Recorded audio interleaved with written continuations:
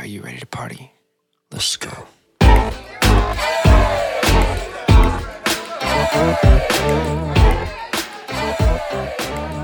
Welcome back to the podcast, everyone, and Happy New Year. 2021 is now behind us, and 2022 is ahead of us. Thank you so much for listening to our podcast, supporting us, subscribing, liking, sharing, all that stuff on all the major platforms and YouTube.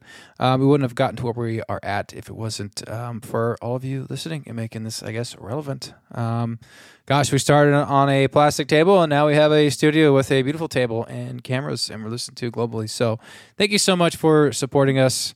We love bringing people on here, and we love what we're doing with this podcast. It's all about the everyday person and celebrating you and the things that you do, because everyone has a story.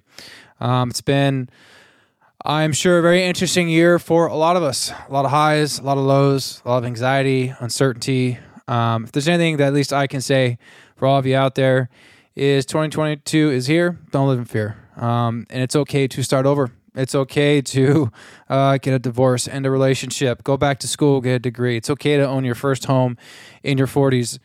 Life is here for the taking. The only person who's going to hold you back is you. Forget what your friends think. Forget what your family thinks. Forget the popular opinion. Do the things that you feel called to do. Life is short.